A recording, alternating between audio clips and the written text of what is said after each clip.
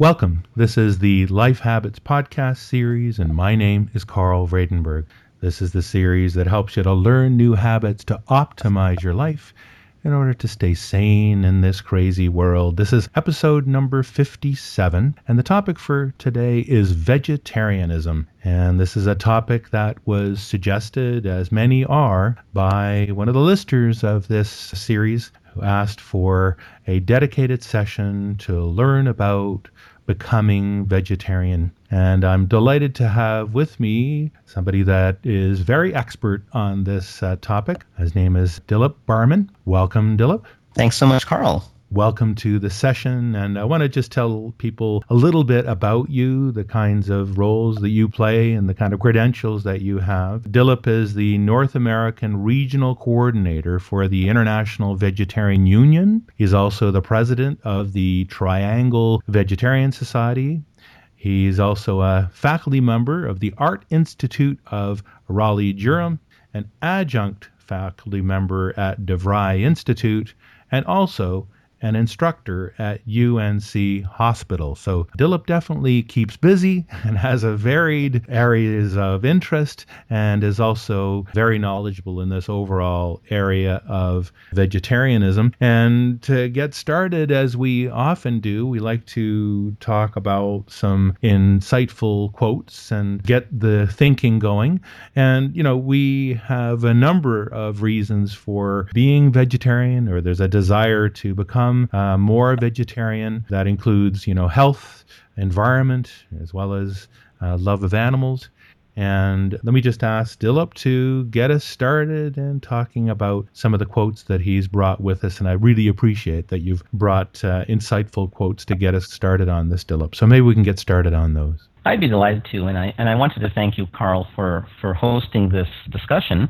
I hope in some small way I might be able to contribute to people's understanding of vegetarianism. I think at the end you probably will include some references, and by all means, I always welcome email for clarification or if anybody has specific questions. So I'm honored that you've chosen to spend not just your time with me, but more importantly to expose this to your audience. So welcome to everybody out there in the internet for spending the time with us. I think, Carl, that was a very good idea that you had asked me to pull out a couple of germane quotes that might be points of departure for our discussion. And the first quote is an environmental quote, and it's from the UN. The United Nations, by way of prefatory comments, is a very conservative body, and they don't generally make statements about things like vegetarianism lightly.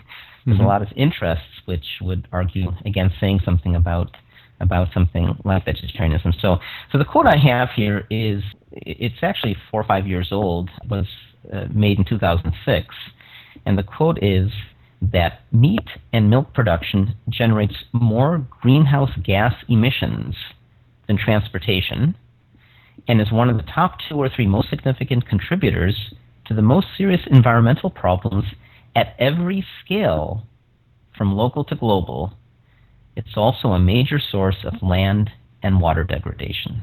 So this quote from the UN is very clear, and it's based on a lot of science, and I invite people, if you go to FAO.org, which is Food Agriculture Organization or something like that by the UN, you should easily be able to find a lot of data that supports this statement. But basically what it says is that the biggest impact we make on the environment is the food we eat, and it shouldn't surprise people.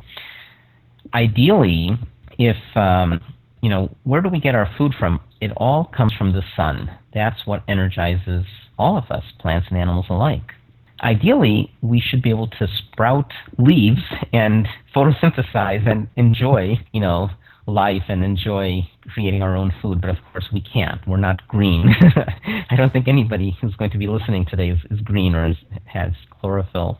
So we must eat. And I remember back to high school when I took physics that I learned that every time we convert energy from one form to another, we lose something. Some efficiencies are lost. And so we must eat plants. Plants themselves have converted the energy from the sun And so there's a little bit of inefficiency. When we choose to eat animals, then we are converting that energy of the sun two places, from the sun to the plant to the animal. Sorry, three places, and then the animal to us. So it's no surprise that environmentally it takes a lot more to generate food if we eat the food through an animal as opposed to through a plant.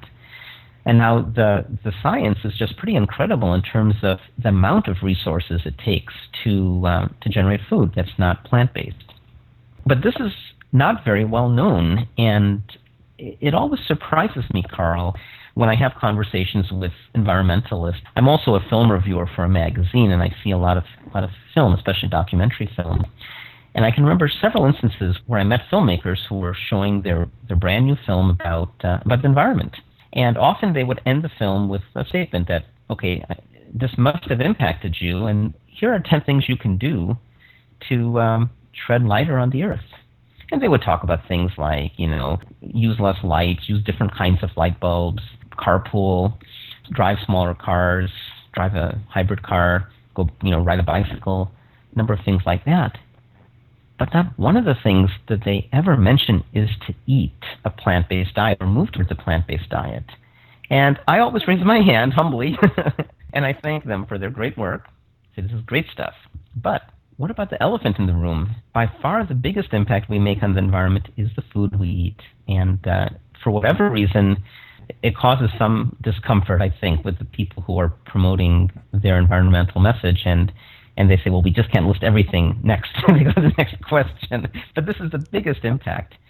And I don't want to dwell on this, but if you prompt me a little bit later, I can tell a few more stories, kind of funny stories that kind of drill home the importance of plant-based diet from an environmental perspective. So much so that many people feel you really cannot call yourself an environmentalist if you're not also promoting a plant-based diet. I think this is so incredibly insightful, Dilip. I think the many of the things that I'm sure have come to our listeners' minds when we mention the topic of vegetarianism can be pretty certain that environmental issues weren't on the top of that list or were on that list at all. And so I think it's a great quote to start with. And I just wanted to mention, too, that we will be including the links that you talk about here in the show notes for the podcast as well. So maybe we can go on to the next quote. Well, the next quote is a very related quote, and it's a quote from, and I apologize, I don't think I'm pronouncing his name correctly. Rajendra, I think, is correct, but his last name is Pachauri, and I'm sure I'm mispronouncing it. It's Pachauri. He's the chair, or he was the chair, I think he probably still is, of the United Nations Intergovernmental Panel on Climate Change. And so what Dr. Pachauri has said is that in terms of immediacy of action and the feasibility about bringing about reductions in a short period of time, and he means reducing meat and dairy consumption, clearly is the most attractive opportunity. So if you want to improve the environment, the best thing you can do is to reduce the amount of meat and dairy you eat. Let me just kind of illustrate that with a couple stories. In this country, in the United States, and what we're talking about is really a global issue. It's not an American or Canadian or European issue. It's a global issue. But in the United States, the water quality has been noted as having been severely degraded, and the U.S. government has identified that the largest polluter of water really comes from agriculture, from all this chemical-based agriculture, fertilizing plants, not growing organic, and through, of course, the tremendous, they're called CAFOs, concentrated animal feeding operations. And some people may have heard this term if they had watched a film called Food Incorporated, which dwells on this. So you bring a lot of animals in one place and confine them. Chickens are a good example. Chickens are kept in the dark. They're kept in a tremendous amount of dark. They have unusual light and day cycles. The chickens are kept in, and because chickens are social animals, any animal that's too close to another animal eventually will have some degree of aggression. So, Carl, you're a wonderful person, and if I were spending some time with you, we'd have a great time, I'm sure. But I can guarantee, as nice as I'm sure you are, as I know you are, and I think I'm a nice person too, if we were literally pressed up against each other fairly strongly for our whole lives, I can guarantee somebody as nice as you, and perhaps as nice as I am, would push back a bit and say, I need some space. And that's how chickens are raised. They're raised with almost no space. And so when chickens give birth, they're quickly sexed. The baby chickens are examined. And if it's a boy chicken who doesn't lay eggs, they're often not needed. They're thrown typically into a bag, and they often suffocate to death. Sometimes they're thrown into the garbage. Sometimes they're ground up live. The girl chickens actually have it even worse because their beaks are removed so that they don't hurt each other. And their beaks are removed very cruelly. It's their most sensitive organ. There's no anesthesia given. It's just very quickly removed. And then they're put in this confined operation. And so never mind the animal ethics, which of course is a big issue, but we're not talking about that at the moment. But in terms of the environment, we have this tremendous concentration of animal feces that has to go someplace, all this ammonia. And so of course it contaminates groundwater, and of course it's just too concentrated to, in the old days when people had a few chickens, the chicken waste could perhaps be used for fertilizer, but not the way it's, in the cattle operations. So I think this quote really talks about that the best thing we can do is to reduce how much animal foods we eat, and it's clearly the most attractive opportunity for moving ahead for a cleaner, more green world. You're definitely making the case, Dilip, for vegetarianism in ways that I'm sure people weren't that aware of before you mentioned these. I think everybody's always aware of the issues of health, and that there's benefits, obviously, to human health. There's obviously what you're describing now as the benefit to the environment, and also thinking of this from that point of view that I think lots of people aren't aware of. What's your last quote, and what's that perspective? My last quote is by Leonardo da Vinci. And he has a short but interesting quote, which is that I have from an early age abjured or avoided the use of meat, and the time will come when men will look upon the murder of animals as they now look upon the murder of men. So that's a very telling quote, and here we start talking about animal ethics, animal welfare, and animal ethics.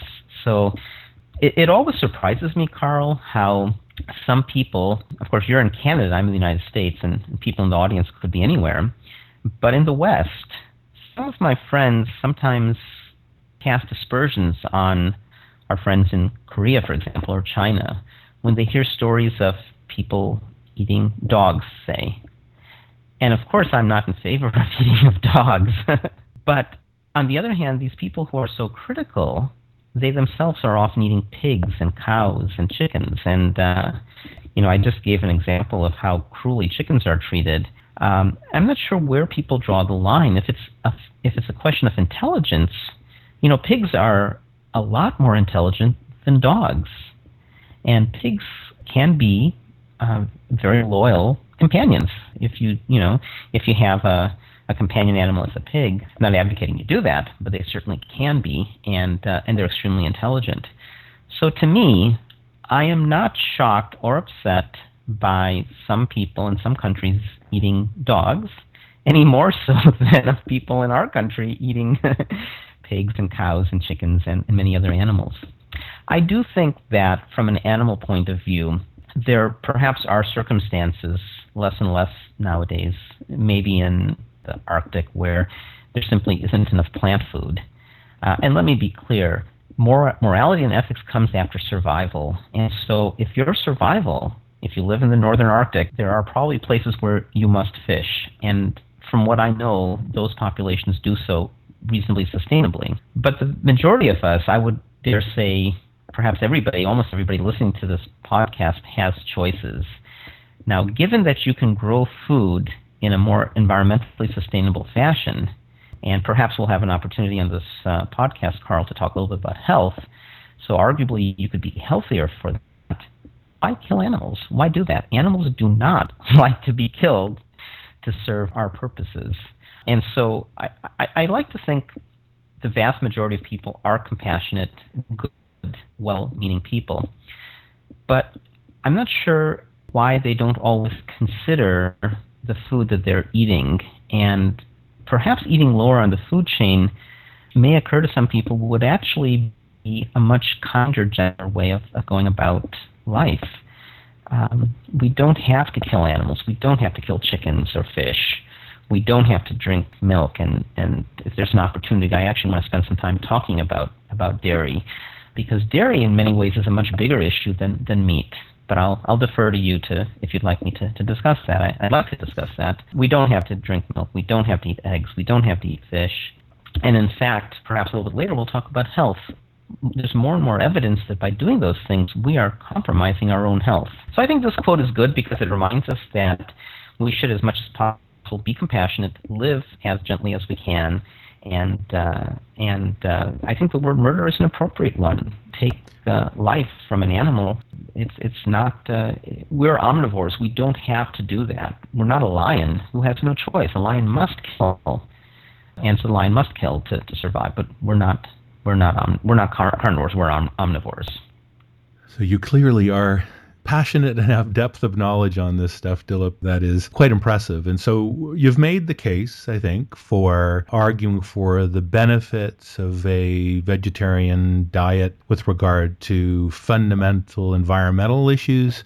Also made the point with regard to sort of animal rights issues. And you'd also mentioned the one that I think people are most often aware of the huge health benefits to you yourself as well. And I was actually interested and found it rather insightful that a former president of the United States, Bill Clinton, has adopted a vegan diet some while ago for health reasons, and has, lost weight, has been more healthy as a result. And so I think the point maybe to take from all of this discussion is a realization that there are a variety of reasons that a vegetarian diet is a good idea, whether for health, whether for environment, whether for animals. I think anybody can take their choice of which of any of those reasons they may want to have as reasons to become vegetarian or become partly vegetarian. I liked your suggestion as you put together the top 10 list that you sent along to me as well, Dilip, to start slow and to actually progressively consider what you might be able to do, at what rate to really start doing this, and then get it to the level that you are comfortable doing. Not everybody has to be fully, vegan, and for, any of the reasons that we've listed thus far. You can use whatever reason you want to explore this direction and this approach to your diet. But I love the top 10 list that you sent along that we could get started on now. So maybe we could just start down that list, Dilip. Well, I'd be glad to, but I wanted to quickly throw in one more thought. I think there's another reason we didn't talk about, and that is taste. I think a lot of people who move from a standard diet with meat and dairy, and they start moving towards a plant-based diet, they find that a lot of ethnicities have a lot of fabulous plant-based foods, and a lot of people find that their food choices expand tremendously. So I wanted to throw that in as well. Well, I'm glad you did, because I think a lot of people think that, now we're going to be talking about vegetarian diets, and man, is this going to be, boring, or is this going to be tasteless? And anybody that's tried really good vegetarian cooking like you do, and the kinds of dishes that you make, will realize that there's, significant taste benefits as well from it. So I'm glad you raised that. Okay, why don't we go down the top 10 list? What's the number one? Sure, I'd be glad to. I think the first thing one should do if one's interested, and there's lots of reasons to be interested, as you mentioned, and some people may have as a takeaway that, well, gee whiz, maybe I should, cut back meat once a week, and that's great. I mean, wherever you want to start. And so the first thing I recommend is to do your own research. I'd like to think that I know a little bit about this topic, but, I think it's important to do a little bit of research, read a couple books, do some searching on the internet. I mean, nutrition is a very young science, and you certainly can go out there on the internet and on any number of sources, and you can find people who have a number of different views. You certainly can find people who say that for human health you need to have some animal products, and you can find other people who say for human health, for ideal human health, you should have no animal products. So I think that there's a lot of information out there, and you need to do your own research. Now, in terms of the environment, I don't think you're going to find any information out there that counters the fact that you really need to move towards a plant-based diet to tread lightly on the earth.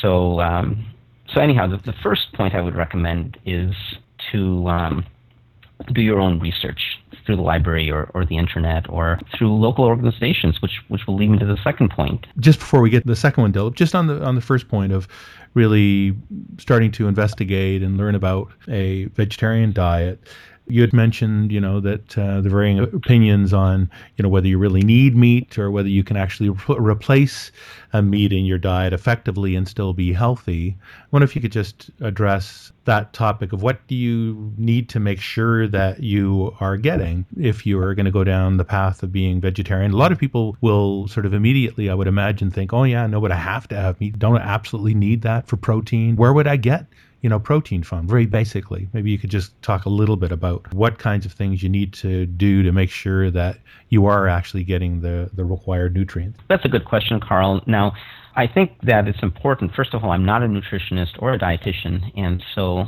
before I advise people, before they make significant changes to their diets, should certainly check with a nutritionist, not necessarily a doctor. I don't know what it's like in Canada and some other countries, but in the United States, most doctors spend very little time in medical school learning about nutrition. I've seen some statistics that the average doctor in their 6 to 10 years of study spends maybe 4 hours studying nutrition. So doctors don't tend to know as much about nutrition as nutritionists, obviously. So that would be one thing I would recommend. In terms of nutrition, everything we need comes from the plant kingdom, with one small exception I will get to in a moment. But everything that you need, fiber, there's no fiber whatsoever in animal-based foods. So we've all heard how important fiber is. Fiber is available in plenty in plant-based foods. Calcium, sometimes people say, well, if I don't drink milk, where do I get my calcium from? Well, we get calcium the same place that the largest land animals get their calcium from. If you look at elephants or orangutans, they don't drink milk once they come out of their infancy. They don't eat meat. They're vegetarians. They're vegans. So they get it from leafy greens. There's plenty of calcium in greens, plenty of carbohydrates. Now, protein is an issue some people raise. There's plenty of protein in plant-based foods as well. In fact, there's been some effort to identify the problems with consuming too much protein. Too much protein can cause problems with the kidneys, for example, and there's been an effort in the United States to reduce the recommended daily allowance of protein. So if you're a vegan, vegetarian, we haven't defined terms, by the way, but a vegan is somebody who doesn't eat who doesn't use any animal products, not just in terms of eating, but in terms of wearing. A vegan doesn't wear leather, doesn't wear wool, doesn't drink milk, doesn't use silk, doesn't consume honey, fish, meat, chicken, and so forth. So in terms of protein, if you were a vegan and you didn't eat, you ate nothing but potato chips and beer, for example, you are going to have a protein problem. Right. But if you're eating a reasonably varied diet, and again, don't take my word for it, but check with nutritionists to review what you are eating, protein is very unlikely to be an issue. The only thing, Carl, that's likely to potentially be an issue is vitamin B12. Vitamin B12 comes essentially from an animal's gut. So some people listening to the podcast might say, aha, so this Dilip Barman is suggesting that you really can't be a vegetarian. Our natural state is to eat animals. That's not the case. It's an issue of purity. Until relatively recently, we would get our water from streams. And just upstream a little bit, a fish might have urinated, to be frank. And of course, you have a very dilute quantity that you're consuming when you drink the water. Or when you ate that apple, maybe there was a bird dropping that wasn't totally scrubbed. We have a very small requirement for B12, 12 micrograms per day, and that can be stored inside our bodies for some months. So, but if you are a vegan who's not eating any processed foods that have some added B12, then you might want to be aware of B12. And it doesn't hurt to take a B12 supplement because if you don't have enough B12, there's a number of issues that can come up in terms of neurological issues. So that's the only thing, Carl, I would ask people to consider if you're a vegan is make sure you're eating, a variety of food, organic as much as possible, because you don't want chemicals to ingest chemicals, and be aware of B12 and consider taking a B12 supplement.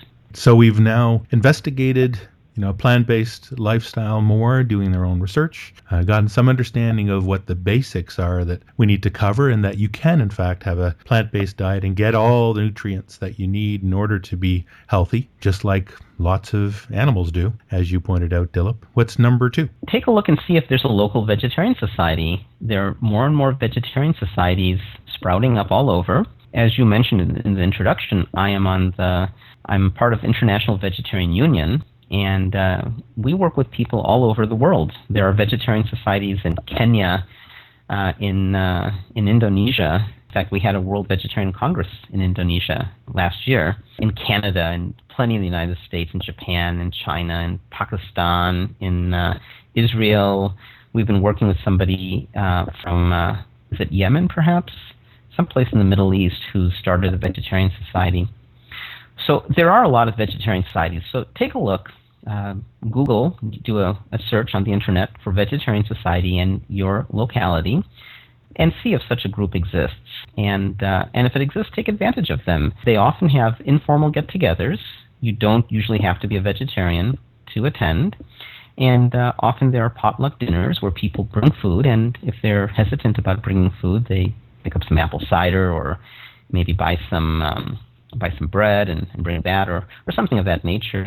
And usually there's polite and fun conversation. And all the vegetarian societies I know of are non-judgmental. And in our own group, Triangle Vegetarian Society, when we have people who aren't vegetarian, we certainly make them feel welcome and try not to judge at all about who they are or where they are in their dietary choices. But it's a great way of learning. You find other people, you discover all this great food, perhaps exchange recipes.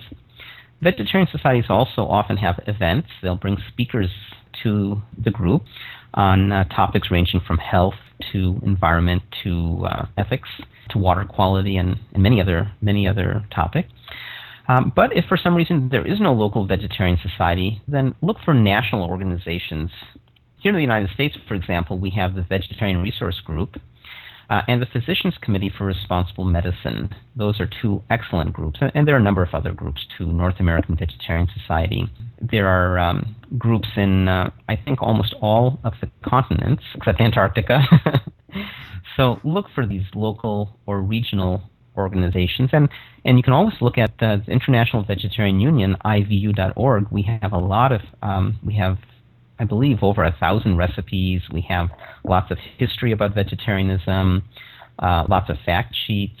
If you don't have a local group, try to get people together. Maybe put a little poster up, put a flyer up. If you have a cooperative grocery store or a store that's trying to sell more organic, you'd be surprised if you put a little flyer up and say, we'd like to get together with other people interested in vegetarian food and plant-based foods, and maybe the store would allow the meeting to happen there, perhaps if they have a deli or some place where they serve prepared foods, or a public library or a college campus. You might be surprised to attract a number of people, and you could form a core group and start planning some events. So I think the second part of the approach might be to look for an organization and gain some information from that organization or start your own. For many things that we want to get into that we don't know a lot about, it's often a good idea to seek out an organization like you're describing, Dilip, and I think vegetarianism sounds like it is no different, and it's probably the really good idea to try out some of the food, find out what some vegetarian meals may taste like, that you may, if you've only got the concept in your head that vegetarian equals salads, maybe it's really instructive, I think, to go to one of these organizations as well. So now we've investigated more about plant-based lifestyles. We've met some folks at these kinds of organizations. How do we get started actually starting to eliminate some of the meat and the like from our diet? Maybe we can go to number 3. So I think the third thing you could do is simply to stop buying meat or fish or ordering meat or fish at restaurants. That's hopefully pretty easy. And, maybe if you need to keep eating eggs and dairy, start reducing that. And, if you really have a desire for a hot dog or a hamburger, there are lots of meat analogs, things that aren't made with meat, which are vegan, but which kind of look like what you used to eat. I'm not recommending that these be eaten all the time. They, are don't have as much fat as the meat versions, but they do tend to be high in sodium. They're not necessarily the healthiest, but that can help in getting off of meat and fish is to look for some substitutes. That might be a nice third thing to do. What's number 4? We talked earlier about the issues with eggs, and I could go on at length, but for now, my steps are leading us towards a vegan diet. So the next step is to move out of eggs. Stop buying or ordering eggs. Don't have that omelet or scrambled eggs. If you like baking, there's lots of egg substitutes. Almost any store has this product called Egg Replacer here in the United States, and it's a combination of it has flax powder and a few other powders. And I use that when I make waffles or cakes, and it just comes out fabulous. So look for egg substitutes. If you like scrambled eggs, maybe try scrambled tofu. So step 4, stop buying or ordering eggs. Very good. And I think the point that you were making earlier as well is that we're going through this in a progressive fashion, and that if somebody really wanted to, leave this at, leaving out, meat and fish, let's say, and like you say, maybe reducing somewhat the eggs and dairy, that would be sort of vegetarian, wouldn't be vegan, but that would be, a reasonable lifestyle to adopt. But we can also go through the rest of the list as the number 4 that you mentioned in terms of also eliminating eggs this time, and that there are alternatives to eggs as well that are really quite palatable and in fact enjoyable. So if you wanted to be even more enthusiastic and more comprehensive, then the number 4, eliminating eggs. What about number 5? Before I get to number 5, I also wanted to mention that I think it's important to understand why one might be interested in a plant-based diet. So if one's interest is the environment or even human health, then those are some mitigating circumstances. So when I say not to eat meat or fish, what kind of environmental impact are you making if you're eating turkey at Thanksgiving, for example, if you're in Canada or the United States, and that's the only time you eat meat? Maybe you're not making a huge impact. And so, you have to take all these things and internalize them with what makes sense for you. If you're an ethical vegan like I am, then of course you can't justify, nor would you want, I think, to eat something like turkey. So all these things, you obviously have to filter through your own desires and background. That said, number 5 is to stop using dairy milk. I would say stop using dairy milk would be a good thing to do next. And instead, there's all sorts of wonderful nut milks. And I put, in this case, milk in quotes. Some milks are made from hemp. In my own household, we make our own fresh almond milk. It's so easy. You simply take some almonds and some water, you blend it, we put some flavorings in, and there you have it. It's tasty, it's good for you, and no cholesterol. So stop using dairy milks. Look for any number of nut milks, almond milk, oat milk, hemp milk, rice milk, soy milk, all sorts of milks. They go great with cereals. They're good as creamers for hot drinks. They're good just as a drink in and of themselves. There's chocolate versions. So that might be the 5th thing to do. And they're also pretty readily available is the other point maybe to make if you look for it in many sort of regular stores. There may also be some specialist stores you need to go for some of this. And I obviously think that this is probably different, depending on where you are in the world. And this podcast does go to and has listeners in virtually every corner of the world. So we can't be too presumptuous in terms of what kinds of stores anybody might have. But do you have any advice, Dilip, on, the places to look if you, don't find these things you're describing in your neighborhood sort of grocery store? Well, ask your grocer to stock it. I mean, there is a demand. A lot of people are lactose intolerant and want something that's kind of a milk beverage. So ask. I've done some travel in Asia and in Europe, Eastern and Western Europe, the States, Canada, and every place I've gone, I've found at least soy milk. My father-in-law wants to move towards a vegan diet, and so he actually found, he had to look a little bit, it wasn't in his the store, the place that he typically got food from in this small town in India, but he found at a neighboring mid-sized town a company that produces, I believe it's soy milk. And so he gets it from that town. The other thing you can do is you can kind of make your own, like I mentioned with the nut milk. So you could do that. But I think it's becoming more and more available. Now I wanted to say one thing about the milk, and that is that there are a few places in the world, sub-Saharan Africa and some of Village India, where they actually don't have really any other protein sources, any strong protein sources or calcium sources. Milk is not the best source of calcium. But if you don't have leafy greens, if you don't have legumes, there are a few places where they actually do need to sustainably take cow's milk. But those places are very few and far between. Now, we've taken out, it seems to me, all of the animal-based products out of our diets in terms of where we've gone to thus far. Have we not? Or is there another bit of insight into where we may actually be surprised that there may still be some animal products? Sure. And before we go further, I people can stop at any point on the cycle, on this step program, so to speak. But the next thing to be aware of is that, well, first of all, it's impossible, at least in modern times, to be a pure vegan. There's animal products, even in rubber. So, for example, if you're using a bicycle or a car, in a sense, you're exploiting an animal. So we're not looking for 100%. We're looking for as close as we can get. But it is the case that there are a lot of hidden animal products that one can avoid. So, for example, a lot of processed foods and we probably don't have enough time today to talk about whole foods versus processed foods. But I think listeners probably are aware that the more pristine, the closer to, just pick that you can get, the better. But a lot of processed foods use foods like glycerin, lactic acid, various items like that, which are slaughterhouse products. So some medications have glycerin. There's also a vegetable glycerin available. But if you're reading ingredients and it says glycerin, then you need to find out, does this come from an animal or is it plant-based? And lactic acid generally comes from lactose, which comes from cow's milk typically, but not always. Soup stocks. So you go off to a restaurant and say, I'd like a tomato soup, please, or I'd like a mixed vegetable noodle soup. Well, be aware to ask, where is the stock coming from? Some people routinely put animal stocks into their soups. And of course, as a vegetarian or vegan, you would not want to eat that.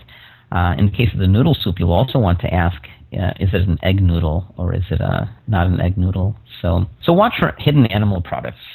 We're at number 7, I think. Stop using cheese or other dairy products. There's lots of alternatives to cheeses. And I tell you, Carl, this is probably the hardest thing people have in becoming vegan is giving up cheese.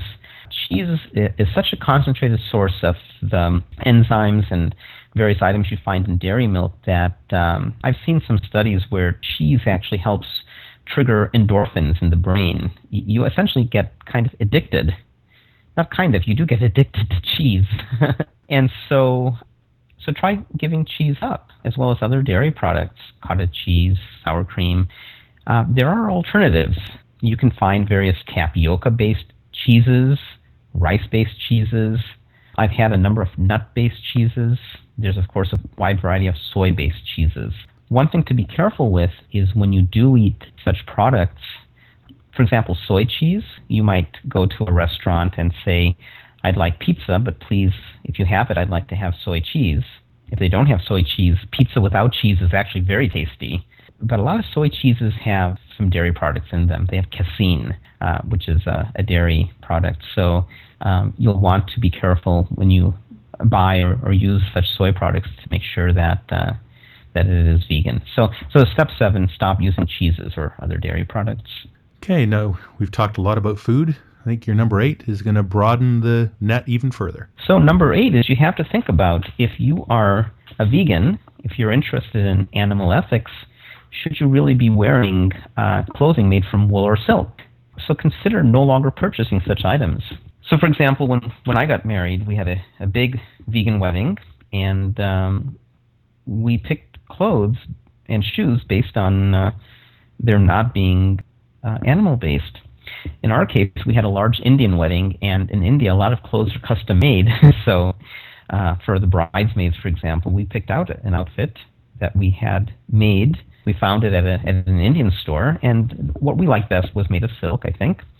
So we contacted the manufacturer, because this is common in India to be able to do this, and we said, we like this design, but please make it out of cotton. And they were very happy to do that. So step 8 really is to consider not using wool or silk. It's an interesting question. What do you do with your existing wardrobe? You have that old pair of leather boots, for example. There's no right answer here, Carl. And in fact, our whole discussion, I'm not trying to suggest there are right answers. I'm just trying to perhaps give some information to cause people to think further and to make their own decisions. But, I think that it's plausible to say, well, we already have this, and if I just junk it, if I throw it or try to recycle it or something, then, the damage has been done. We've killed the animal, and it's perhaps even more dishonorable to take the remnants of the animal and just let it rot away. So I think you could make a case for continuing to use an existing product, of course not buying new ones, but you could also make a case to say that it would be kind of hypocritical of me, because when I tell people I'm a vegan, they just have to point to my boots and say, who are you to tell me that you're a vegan? You really aren't. So, there's no right answer here. Since I give a lot of talks on plant-based diets and I'm involved on the international level, I'm more sensitive to this point than perhaps others are. Since I often do have the floor, I don't want somebody to dismiss my comments by pointing to, a leather belt or a silk tie or something of that nature. And so I'm a little bit more careful here. So step 8, consider not wearing dead animals. And by the way, there's plenty of great non-leather shoes available. They're often very inexpensive. I think we're probably giving a perspective on this topic that is deeper than many people. Some people will be aware of a lot of the things that you're describing here, Dilip, but I think a lot of the rest of the listeners may well be getting insights into, oh my God, I had no idea that I should actually be thinking about, silk and leather belts and shoes and the like. They may also be thinking of the same with regard to honey, and I think that's your number 9. Number 9 is honey. I don't have the details in front of me because I don't talk about honey that often, but it takes a bee an inordinate amount of time to generate just an ounce of honey. It's quite a few hours to generate an ounce of honey. Now, beekeepers will say that they're very gentle, they're very good to their bees because they want the bees to keep generating honey. That could be the case, but what they end up doing is they literally steal the work product of the bees. The bees work hard because they want their honey. And what beekeepers do is they take their honey and give them sugar water. The bees do not want the sugar water. They want their honey, thank you. And there is certain cruelty involved with even the most well-meaning beekeeper in terms of, when you lull the bees through smoke, for example, some of them do lose their lives. So it doesn't seem right to steal honey from a bee. And so there's really no reason to use honey. There's so many other sweeteners, Carl. Maple syrup is one such sweetener. Many of your listeners won't be familiar with it, but there's a product called brown rice syrup. And I tell you, I teach vegan cooking, and I know you're going to post my my homepage, dilip.info, on the podcast.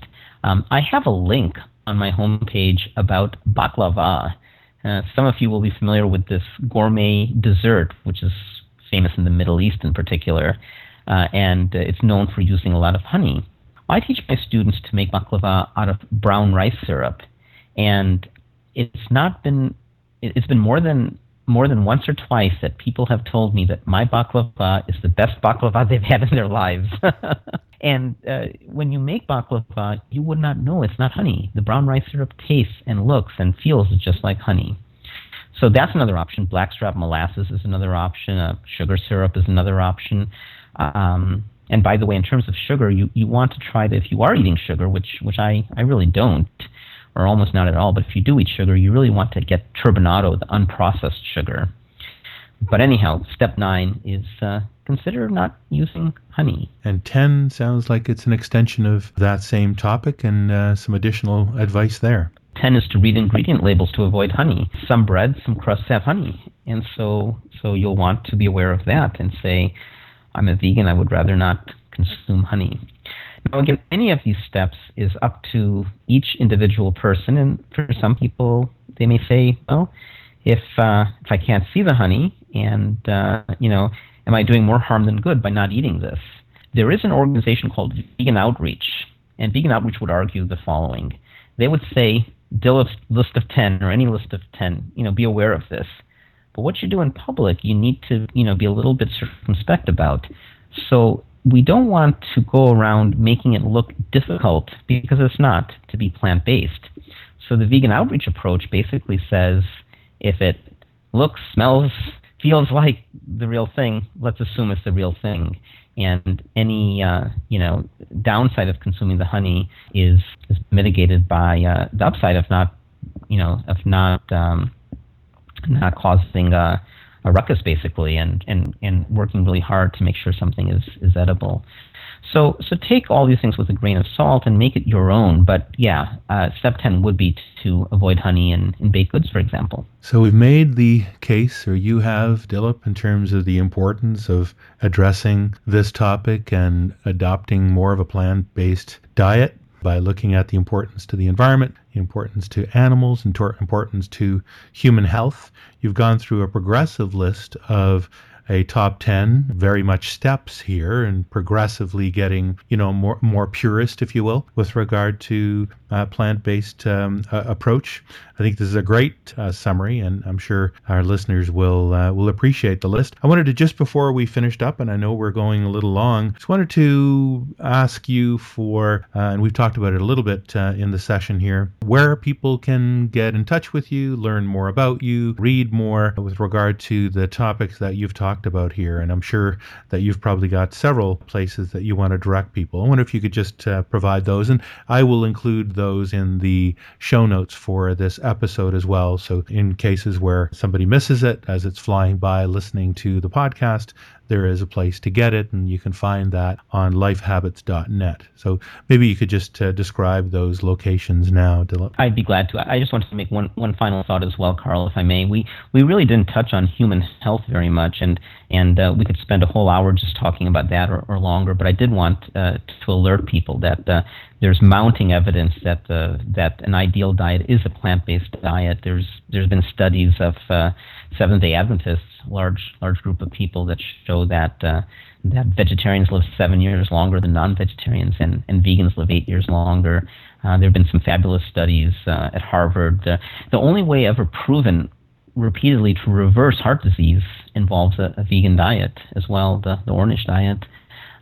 So we really didn't touch very much on human health, but be assured that there's a lot of excellent evidence. There's a new film coming out in the coming weeks about, and I'm forgetting the name of it, about which goes into this in great detail. So in terms of reaching me, Carl, the best way is email. My email address is my last name, which is Barman, B for boy, A-R-M-A-N, Barman, at JHU, Johns Hopkins University, of which I'm an alum. I don't speak for Johns Hopkins, but that's my email address, Barman at jhu.edu for educational institution. And then my webpage, my homepage, is www.dilip,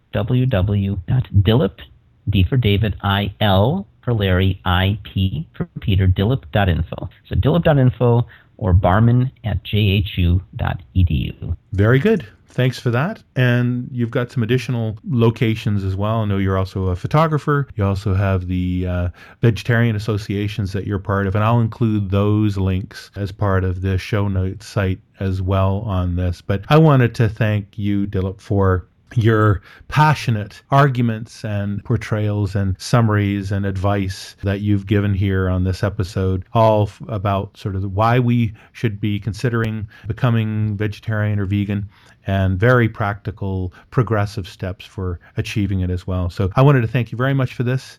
Thank you very much, Carl. And we will talk to everyone here again next time. And that's it for today. And bye for now.